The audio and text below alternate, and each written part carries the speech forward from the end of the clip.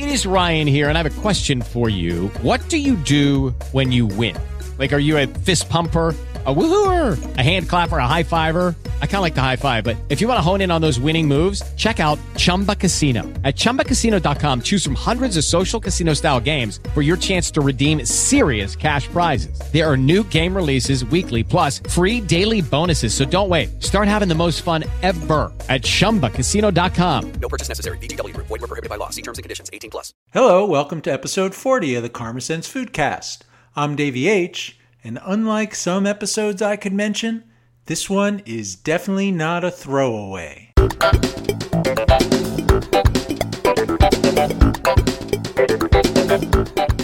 That's right, it's the big 4-0 for the Foodcast. You know, they say life begins at 40. And psychiatrist Carl Jung confirmed this by saying, life really does begin at 40. Until then, you're just doing research. So remember how unprofessional and immature episodes 0 through 39 sounded? That was just research. In this episode of the Foodcast, we meet 3 people who have a long way to go before they reach 40. But they are doing their research, and when you hear about it, you'll be uplifted. And yes, their research is relevant to food. I'm going to go out on a limb here. When people pick the food they're going to eat, they usually choose something they want at the moment, and that they like. Do I have an excellent handle on the obvious, or what? Sometimes people choose something other than what they want at the moment, or that they don't like. And there's a finite number of factors that may cause people to eat contrary to their desires. Those are cost, availability, social pressures, health reasons, humane reasons, or sustainability reasons. And maybe there's a few more, but I think those are the main ones. My guests today are focused on that last factor, sustainability. They recognize that the world of food is a system, and you can't turn one knob in the giant food system machine without adjusting the others. Their focus is on the sustainability knob, specifically reducing waste. But they have their eyes on the other knobs as well. You guys are going to be so encouraged when you hear what they have to say, and how they say it. But first, to establish some context, rant. While the Karma Sense media empire welcomes all points of view and doesn't expect everyone to be a granola munchin', Captain Planet watchin', hippie crit like me, the Foodcast demographics imply that you and the audience skew towards concern about the environment. And when it comes to our food's impact on the environment, the focus is most often our food's contribution to climate change and landfills. But even if you don't believe in climate change and you're not worried about trash you can't see, there are good economic reasons to promote at least some of the solutions that also happen to reduce carbon emissions and waste. So, for example, you may not care that rolling out vehicles with better gas mileage means fewer greenhouse gas emissions, but you may like that reducing pollution from vehicles reduces your chance of getting cancer. Now, many of us who are bicycle-riding, Birkenstock-wearing Leonardo DiCaprio wannabes like to look closely at the environmental footprint of the food we eat. And perhaps the poster child for bad food behavior is the cow. We all know that beef and dairy cows produce more greenhouse gases than any other food. The documentary film Cowspiracy dramatized this, and organizations like the Natural Resource Defense Council, or NRDC, with their list of the top 10 climate-damaging foods, based on kilograms of carbon dioxide per kilogram of food. That list, in order, is beef, lamb, butter, shellfish, cheese, asparagus, pork, chicken, and turkey. And of the top 5, cows produce the beef, butter, and cheese, with the occasional cheese contribution from sheep, goats, and whatever Kraft American Singles and Cheese Whiz comes from. Of course, it's statistics like this that give us hay-chewing green necks a bad name. Because if you instead sort this based on food's calorie count, asparagus shoots way to the top. It's 6 times worse than beef. And really, calories and other nutrition contributions are a fair representation than just kilograms, weight. Because you could live a long time eating nothing but beef, but that's not true with asparagus. And I'm not telling you this to try and convince you to eat more beef, butter, and cheese and less asparagus. I don't think that. I think quite the opposite. I bring this up because sometimes the people who want you to do the right thing have their own agenda. And that agenda may block their vision of the big picture. And sometimes their motives are more sinister. They don't want you looking at their left hand while they pull the bull out of their hat with the right. By the way, pulling a bull out of the hat would beat the pants over the one with the rabbit any day. And now... Hey, Rocky, watch me pull a rabbit out of my hat. See? Nothing up my sleeve. Presto! Wrong hat. So we've seen that they have the magic of misleading statistics in their other hand. Any other tricks up their sleeve? Yes. As big an impact as the growing of our food has on our environment, it's only one part. Usually, food is processed, packaged, transported, distributed, stored, and prepared. And according to a report from the U.S. Department of Agriculture's Economic Research Service, agriculture consumes 15% of the energy contributing to greenhouse gases in the food system life cycle. Those other stages I mentioned contribute the rest. And don't get me wrong, 15% is a lot, but 20% is more. And 20% is how much food processing, all the steps the food companies take before they put it in a package, consumes and contributes. Think about it. Whether you're eating chicken McNuggets or tofu McNuggets, a lot of energy went into nuggifying, a word I thought I made up until I found it in the Urban Dictionary. Oops. Anyway, a lot of energy went into processing that chicken and tofu. Avoiding cow's milk and drinking soy or almond milk instead? You're a polluter. Even with pasteurization and homogenization, it takes a lot fewer resources to process a gallon of cow's milk than it does to process a gallon of almond and soy milk. Of course, these examples are allegorical, and you know me better than that. What does the data say? When you break down which foods contribute the most to the 20% burden, the top 10 are in order: snacks, frozen and canned foods, followed by baked goods, soft drinks, alcohol, sugar and sweets, poultry, cereal products, dairy products, beef, and pet food. And if you look solely at the top 4, which is mostly chips, candy, bread, cookies, pastries, soft drinks, including bottled water, and only at those, you're looking at as big a footprint as all of agriculture combined. Maybe farming isn't the only or even main place we should be looking if we want to have the biggest impact on preserving our environment. But wait, there's more. Because the biggest contributor by far to our diet's contribution to environmental Armageddon is food waste. About 1/3 of the food produced never gets eaten. Here's an incredibly stupid stat for you. If food waste were a country, it would be the 3rd biggest contributor of greenhouse gases behind the US and China. Sorry, Russia, you've been bumped off the podium again. According to the aforementioned NRDC, people eat 80% of the animal products they buy. They toss the remaining 20%. But for fruits and vegetables, half the produce we buy gets thrown away, as are 40% of the grain products. Now, earlier we learned that the NRDC plays a little loose with their numbers. There's no reason to suspect that they haven't done the same with that statistic. But that's not even the point of this discussion. In fact, maybe I should get to the point. Food is part of a system. When we aim to make a change, let's say for the sake of being healthier, happier, and, saving the world, we have to remember that sometimes when we focus on a small part of the problem, we just end up moving the problem somewhere else. It's a game of whack-a-mole. Let's say, for example, that we decide as a society to put short-term interests in front of long-term. We move problems from our immediate purview to future generations. Our guests today are representatives of that future generation. In the scheme of food systems, they're taking a look at a piece of that giant food waste problem. Because according to the EPA, in a document I was able to access prior to their transition to climate change denial mode, food containers contribute an additional 15% to that waste problem. My guests have come up with a clever way to whittle away at that. Let's let them talk about it. I'm pleased to have with me 3 students from T.C. Williams High School, go Titans, Lee Rasmussen, Elspeth Collard, and Bridget Williams. Thank you for joining me. Yeah, thank you. Let's start off with each of you telling a little bit about yourselves. I've been in Delray my entire life.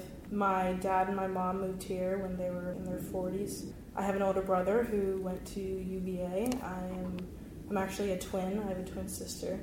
I went to all the public schools throughout elementary school, middle school, and now high school. So obviously I'm in the STEM Academy. I'm a rising junior right now, so pretty excited for next year. And thank you, Lee. Yeah, so I'm the same way, just born and bred Alexandria, lived here all my life, and same as Lee, just rising junior, and been in the STEM Academy and interested in STEM topics for a while now. Even in elementary school, they definitely stood out to me. So this was really a fun project to do since it really struck out in the topics that I was interested in. I also am a sophomore at T.C. Williams High School. I have 2 older brothers that both graduated from T.C. Williams, and I'm very excited about this project and how it will go. You mentioned STEM, and of course one thing that's very exciting about this project is you are women in a STEM program. Some people may not appreciate that in the audience. So what is STEM?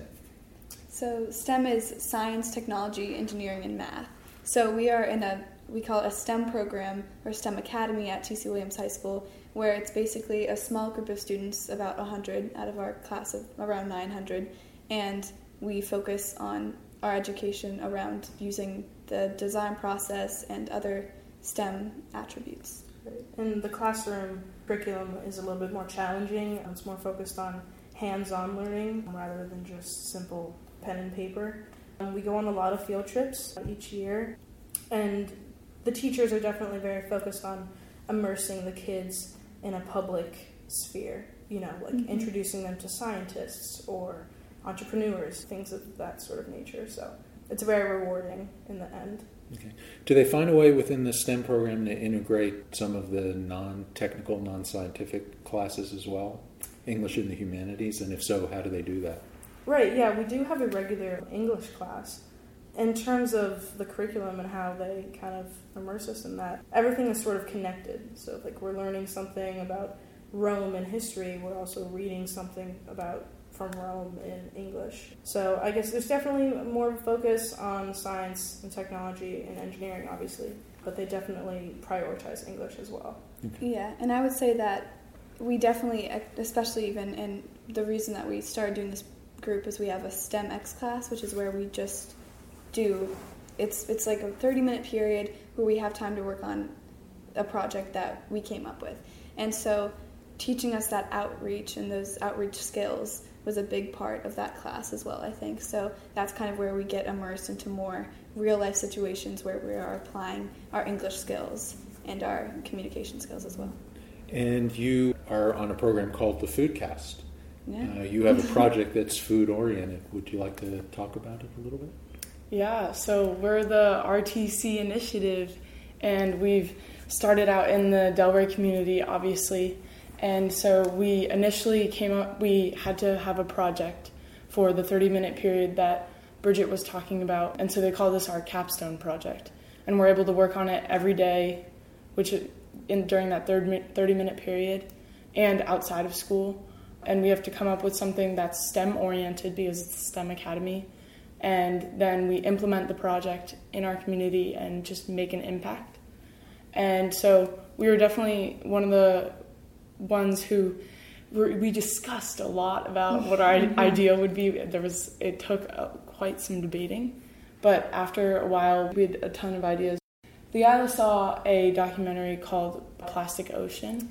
Yeah, basically it just focuses on the negative consequences that plastic has on our oceans. And after seeing that, I was profoundly impacted. Is that about the desert of plastic debris out in the Pacific Ocean, the dead spot? I think it's garbage patch. Yes, it's all of that. It's actually kind of sad that I came out of there with not so great of an outlook on the Earth, but it was a very humbling experience just to learn so much about it. And that's actually one of the sparks, I guess you could say, of RTC Initiative. We discussed it in class, and since it was a year-long project, we really were dreaming big. And since all three of us live in Delray, so we're very familiar with the restaurants in Delray. We love the food in Delray. But yeah, basically, we knew that this idea would work because it's such a family-run and oriented kind of place. Yeah. So, but you introduced an acronym to this, and that's RTC Initiative. So, reusable takeout container initiative. Reusable takeout container. So, Yes. What's the idea behind the reusable takeout container? The Reusable Takeout Container Initiative, or RTC Initiative, works in a way that the three of us or restaurants will sell these plastic containers, and these containers are microwavable safe, dishwasher safe, BPA free. So these are all aspects of the container that we really liked, and we will sell them to consumers, and then they can take these containers and use them at any of our participating restaurants, which we have 3 so far, which are Pork Barrel, Los Tios, and Taqueria Poblano, and they will receive a 10% discount for using this container as opposed to a traditional use once of that sort container. And so it's made to reduce waste in Alexandria. Picture them almost as Tupperware is what I try to tell people, just shaped in as a takeout container, because I don't know, I just think that's the best way to picture it. Or almost as a reusable shopping bag, Right. You keep it in the trunk of your car, and I think that's kind of the idea that we were hoping for. Yeah. And the idea is that it can be used both to take out as well as for leftovers if Exactly. you dine Yes. at the restaurant. And you were kind enough to give me a sample. I was surprised by how sturdy it is. And People say that. Yeah. So it's actually interesting, when we were first thinking about what we wanted this project to be, and again, when we were thinking about plastic waste and everything, we wanted to do something in our school, and so we looked at a lot of kind of lunch trays and that's kind of how we came upon this exact container. We were looking through lunch trays, and we were like, oh, well, what if we did something with kind of a full container, not necessarily in our school? So, what solutions did you research in order to find the one you settled on? Right. So, first, in order to get the idea of the container, we went to the Alexandria City website and we looked at what they recycled. And we were very surprised that they do not recycle the traditional takeout container. And we did some research, and apparently the average person throws away at least 300 a year, which is huge. And so that kind of sparked the idea of, okay, a takeout container. And once we had that, then we just basically did research, in Google, reusable, durable takeout container. And we got a whole list of restaurant sites or manufacturers that sell these to restaurants usually.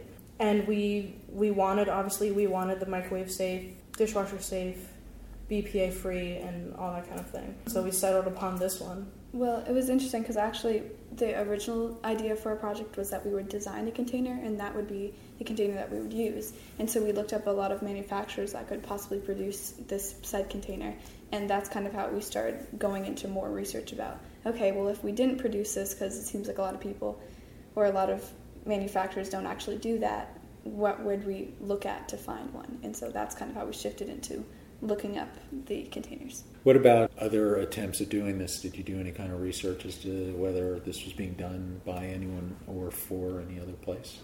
Yeah, I actually did some research and found a couple Kickstarter campaigns and things that were really successful actually, but they had a slightly different form in that you pay a certain fee for a year's worth of membership in their program, and then at the restaurant you're able to, they have the containers there, and so you pick it up and you use it and you bring it home, and then you return the container back to the restaurant into almost a collecting bin, and then they take the bin and they'll put it in through an industrial dishwasher and all this, which is what the membership fee is paying for. Mm-hmm. And then the restaurants use them, and then the consumer takes it and then puts it back again. Yeah. So it's a whole cycle, but a lot of work on the end of the actual program instead of the consumer having the container like ours is, because we didn't think that we could coordinate with the dishwasher and then also having the yearly fee, and we just thought this would work better for the Delray community. And this way you only have to pay $5 for the actual container, and you don't have to pay anything else for concerning the container for the rest of the time that you have it. And we actually didn't know about this particular, what else was just described, until after we made the program. So at least I, like when we were coming up with this idea, I didn't know that there was anything like it. And then we started researching, and we were like, oh, there are things similar to this. So it was kind of fun to see that other communities were taking on the same role that we were hoping to. And so a big part of the project is to certainly just identify the container itself. Yeah. Is that the biggest part of the project, though, or is it the whole process and discussing with restaurants and figuring out regulatory requirements and that sort of thing? What else did you have to tackle there?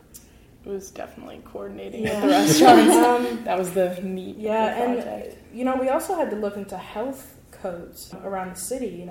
Is it actually legal to sell a container and have people reuse it and take it into restaurants in and out? So obviously, yes, we found out that it was illegal, so that was something that we had to tackle.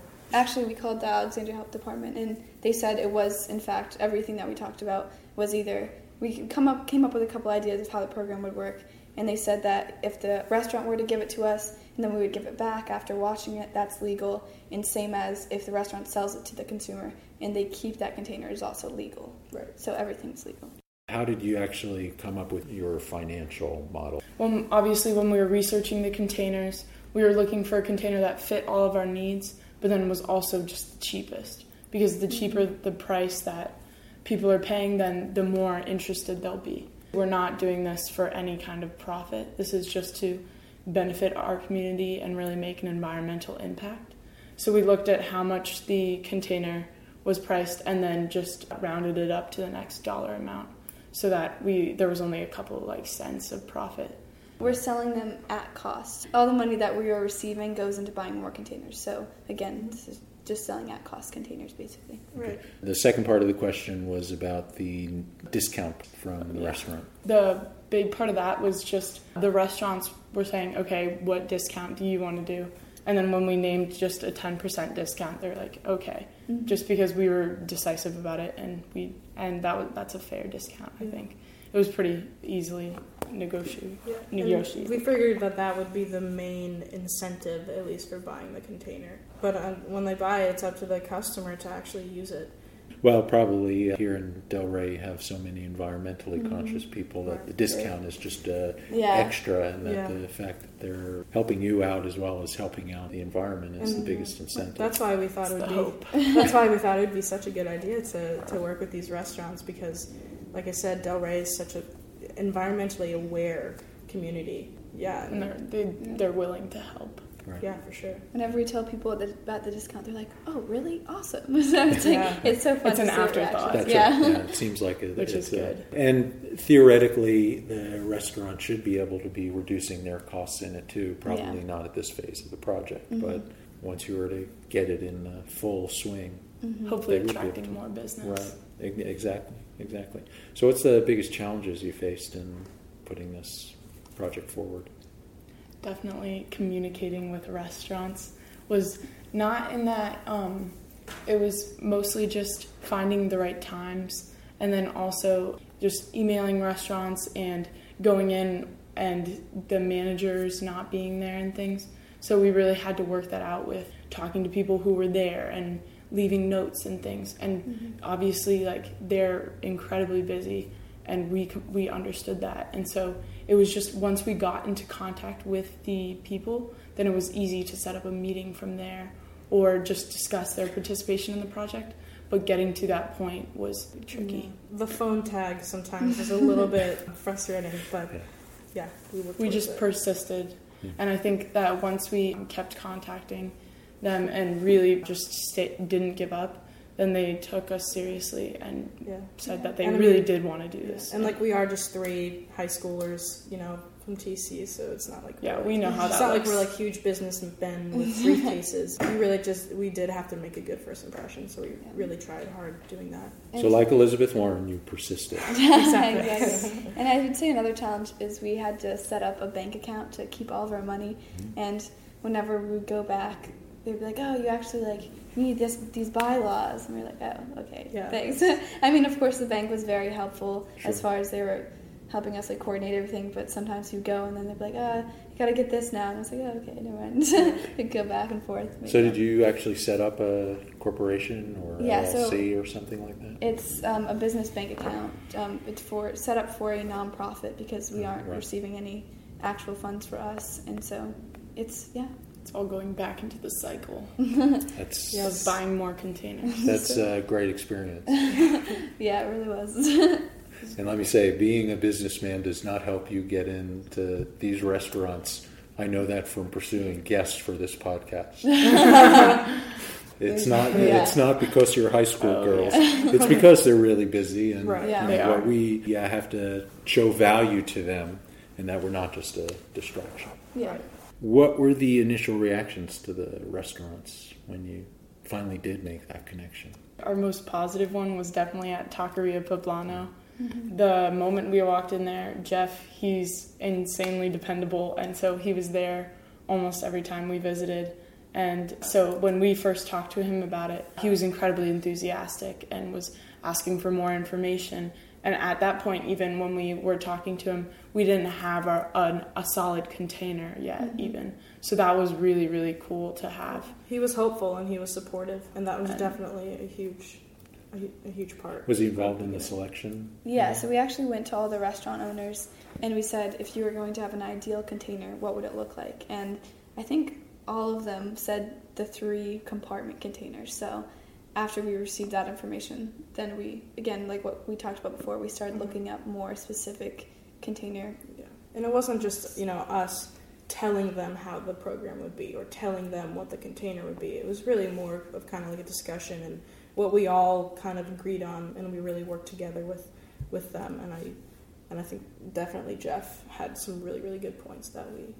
Well, there's so much to learn from those guys too, and they're such an important part of the partnership between you, the restaurants, and without their buy-in. So that's definitely a smart way to go. So, how do you plan on measuring the success of this project? Yeah, so we've talked about this a lot, and so we really want our program to actually take off, and we want our containers to be used, because as of now, we don't see a lot of people going in and actually physically using these containers all the time, and we want it to be something that we see everyone in Alexandria, everyone in Delray actually using these containers, and we also want to see more restaurants participating in our program. So, because the main goal is to reduce plastic waste, and we can't really reduce a whole lot of plastic waste unless everyone is involved. Right. So that's kind of what we want to see in the future. Yeah, and in terms of measuring success, I think it's just really seeing participating people, actually just and even just having someone send us an email and just them telling us that they support us. I think that's also I think that also really shows us that we are in a way successful. Yeah. If we have support and if we have this amazing community behind us, then I would say that our project would be successful. A few things to help our outreach for sure was having an article published on the topic of RTC initiative from Jennifer Powell, who works for the Alexandria Gazette. And so that was huge. I mean, we were just getting random emails from people that would just say, hey, read your article, it was great, I support you, Yeah, exactly. Yeah. So, one thing just leads to another, this is proof. First an article, now, guests on a podcast, Yeah, that's pretty awesome. And we just want to encourage anyone that we're really here because we want to help the environment, and so just even if anyone is listening here, just to really encourage them to help better their environment, because it has to be, even though we're just doing it on a local scale, we really want the environment to improve on a global scale. So go out there and plant some trees. No, I'm just kidding. And I don't think any of us really expected it to become this big, but it just shows you that if you put a lot of time and effort into something, and that if you work together with your peers and people that you aren't necessarily in close relations to, it can become great, Yeah. Great ideas tend to feed off themselves. Yeah. So if you could do anything different, what do you think you'd do? We talked about this actually because we had to do a final presentation just recently about the project, just summing it up, and then also there was a huge reflection part of it at the end as well. In school, yeah. And so we were talking about it, and we thought just starting the project earlier, and then now looking back on it as well, and thinking about just how many people are actually involved in the restaurants, we're really hoping to expand our marketing, because we were looking back and saying maybe we should have posted more flyers and really spread the word more. And so we're definitely going to try to do that in the future, and even post flyers and put up flyers in the actual restaurants too, because we were talking with Mr. Blackburn, the owner of Pork Barrel, and he was saying, yeah, I think if people actually knew about we were participating in the program, and we had even just a sign at the cash register, people would actually be encouraged to buy the containers more. Yeah. So we definitely want to look to that in the future, and we reflected on that as well.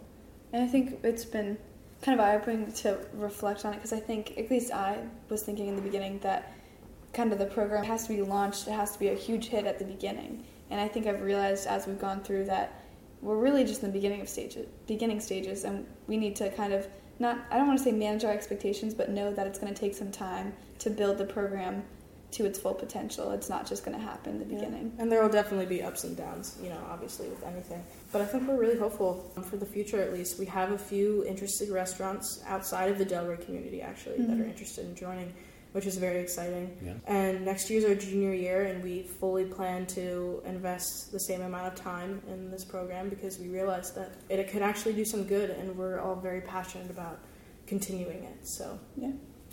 Is this a project you get graded on? It was a classroom grade, but really, we don't really need a grade for it. I guess. It's fun. We enjoy it. Thank you again for your participation. It was great meeting you all. Thank you for reaching out to us. Yeah. It was great to see 3 young women in a STEM program and doing so well in that. So we encourage it. That too. And go Titans. Go Titans, yeah.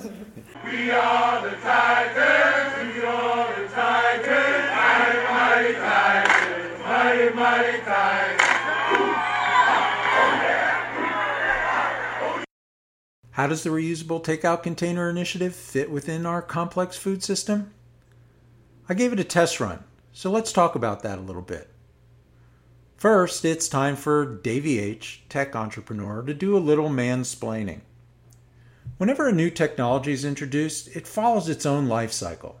And there are as many different models of what that life cycle looks like as there are consulting companies trying to sell their own version. One I like is from Jeffrey Moore, and it's called the Technology Adoption Life Cycle. It focuses on who is buying the technology at which time. And in the earliest stage, the buyer is the technology enthusiast, the person who doesn't care how well the new technology works, they just want to play with it. And these are the people who bought the Apple Newton or still tolerate Siri. The cycle proceeds through groups of people who represent successively larger customer bases, from visionaries followed by pragmatists. And pragmatists are people who need the technology, but they also need to know it works. And then on the back of the curve, you'll find conservatives and skeptics. Conservatives have AOL email addresses, and skeptics, they use fax machines. With that background, the RTC is working with the technology enthusiasts right now, the people expecting bugs in the system. But even with bugs, the system has to work. An enthusiast will only tolerate hassle for so long. So Lee, Elspeth, and Bridget have to make sure the pieces are in place. They need supply, the physical tray, and I have one. They need support in place, and support often comes in the form of documentation. They have documentation. It's a double-sided sheet of paper that tells you how to use the tray, what restaurants accept the tray, and how to contact them and the restaurants. The documentation is minimalist and clean, just like what you'd get from your smartphone. The restaurants on board are Taqueria Poblano, a Mexican place that won the Washingtonians Magazine Award for Best Margarita. Then there's Pork Barrel Barbecue, whose founders first introduced their product on Shark Tank.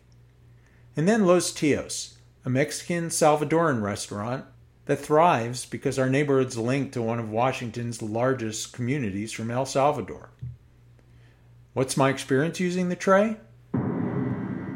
Inch by inch, yard by yard, armed only with my reusable takeout container and the accompanying documentation in case of any confusion, I head to Taquerino Poblano, the first restaurant Elspeth, Bridget, and Lee had traction with. It's a small place, and I walk in the door and head to the bar. Not for the area's best margarita, but because that's where you place a takeout order. There I meet the aforementioned Jeff Wallingford, the technology enthusiast Elspeth mentioned, on the restaurant side. He sees my container and automatically asks me if I'm here to pick up. He knows what this container is for. I wasn't there to pick up because I hadn't placed my order yet. By waiting around after placing the order, it gave me an opportunity to talk to him during the busy lunch hour to get his impressions. Anyway, I gave him my tray, which he took to the kitchen, and then we chat. He is a big fan of this idea. He feels there's still some work to do, and Bridget mentioned in the interview that there were two options that would pass mustard with our health department. Either the restaurant takes responsibility of the tray, or the customer does. Lee explained how they went for the latter. And at this stage, that is the low-friction approach.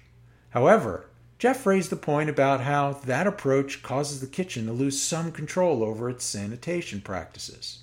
Introducing a container that was sterilized outside of the restaurant adds some uncertainty. I didn't get the impression that Jeff thought this was a big barrier to future success. It's just something that needs to be worked out. The container is still a win for him if he doesn't have to supply as many of his own single-use takeout trays. Once my order was ready, Jeff came back with the container, rang me up, and duly applied the discount. I walked the 6 or so blocks home, and my lunch of 2 tacos and beans was pristine and hot. It was a seamless transaction. I ran my container through the dishwasher and got it ready for its next use. My next and final test, the one that would truly christen the container as reusable, was at Pork Barrel Barbecue. I walk in the door, show my tray, and ask if the person taking my order knew what to do with this. And that was where I encountered my first kink in the system. She was perplexed. I started to pull out my documentation when another person behind the counter said, "Oh yeah, let me show you how this works." He directed her to the place in the cash register to apply the discount and simply said, "Use this tray instead of the usual takeout trays we use." While waiting for my order, I bent his ear, asking him what he thought. "Great idea," he said. I, in an attempt to see if I could elicit any more reactions similar to Jeff's, said, "I know. It seems like you guys, the restaurants, have the biggest burden in this." And he said, "It really wasn't that big a deal. And that may be that Pork Barrel, with its open-air food prep area behind the counter, is less exposed than Taqueria, with a closed kitchen, where all cooking, prep, and cleaning takes place." Anyway, I got my order, which consisted of pulled chicken, collard greens, and cucumber salad, and took it home. Again, the tray kept the food from intermingling. Furthermore, it kept the cool side cool and the hot side hot, just like a McDonald's DLT, only not gross. The only flaw in the system was I didn't get the cornbread I ordered, which is a pity, because I don't usually enjoy cornbread, but Pork Barrel's is really good. I can't blame this on the reusable takeout container, however. Apparently Joe Pesci was wrong in Lethal Weapon 2. You can be effed even if you go to the counter. Can I give you two guys a friendly piece of advice, okay? Don't ever go up to the drive-thru, okay? Always walk up to the counter. You know what? Okay. They f*** you at the drive-thru, okay? They f*** you at the drive-thru. They know you're going to be miles away before you find out you got f***, okay? They know you're not going to turn around and go back. This time, I washed the tray by hand. Because it's so sturdy and doesn't have seams, it's an easy cleanup. Look, I'm someone who's launched a lot of products in his life. I gotta say, overall, this one worked really well. I'd expect many more bugs. Right, Siri? I've never really thought about it. And this brings episode number 40 of the Foodcast to a close. As always, thank you for listening. If you're new to the show and like what you heard, consider subscribing on Apple Podcasts, Stitcher, Blog Talk Radio, or whatever platform you choose. If you're not new and you have a few episodes under your belt, why not leave a review? I want to thank Bridget, Lee, and Elspeth for taking the time to talk to us. I have all the information about what they're doing, as well as pictures of my experience with the RTC initiative and links to some of the research I cite on the show notes. Hey, if you have an idea for a topic or an interview subject you want me to meet, why not drop me a line? I have to say that at least half the effort in bringing this show every week is coordinating topics and guests. If you're personally acquainted with someone who you think would be a great guest, please make an introduction. And that's the limit to my begging this week. So until next time, remember what your old pal Pete Seeger always says. Mr. Thompson calls the waiter, orders steak and baked potato. He leaves the bone and gristle and he never eats the skin. The busboy comes and takes it, with a cough contaminates it, puts it in a can with coffee grounds and sardine tins. And the truck comes by on Friday and carts it all away. 1,000 trucks just like it are converging on the bay. Oh, garbage, garbage, garbage, garbage. We're filling up the seas with garbage. What will we do when there's no place left to put all the garbage? Mr. Thompson starts his Cadillac, winds it down the throughway track, leaving friends and neighbors in a hydrocarbon haze. He's joined by lots of smaller cars, all sending gases to the stars, there to form a seething cloud that hangs for 30 days. And the sun licks down into it with an ultraviolet tongue, turns it into smog and then it settles in our lungs. Oh, garbage, garbage, garbage. We're filling up the sky with garbage. Judy was boring. Hello. Then Judy discovered ChumbaCasino.com. It's my little escape. Now Judy's the life of the party. Oh, baby, mama's bringing home the bacon. Whoa, take it easy, Judy. The Chumba life is for everybody. So go to ChumbaCasino.com and play over 100 casino-style games. Join today and play for free for your chance to redeem some serious prizes. ChumbaCasino.com. No purchase necessary. Void where prohibited by law. 18+ terms and conditions apply. See website for details.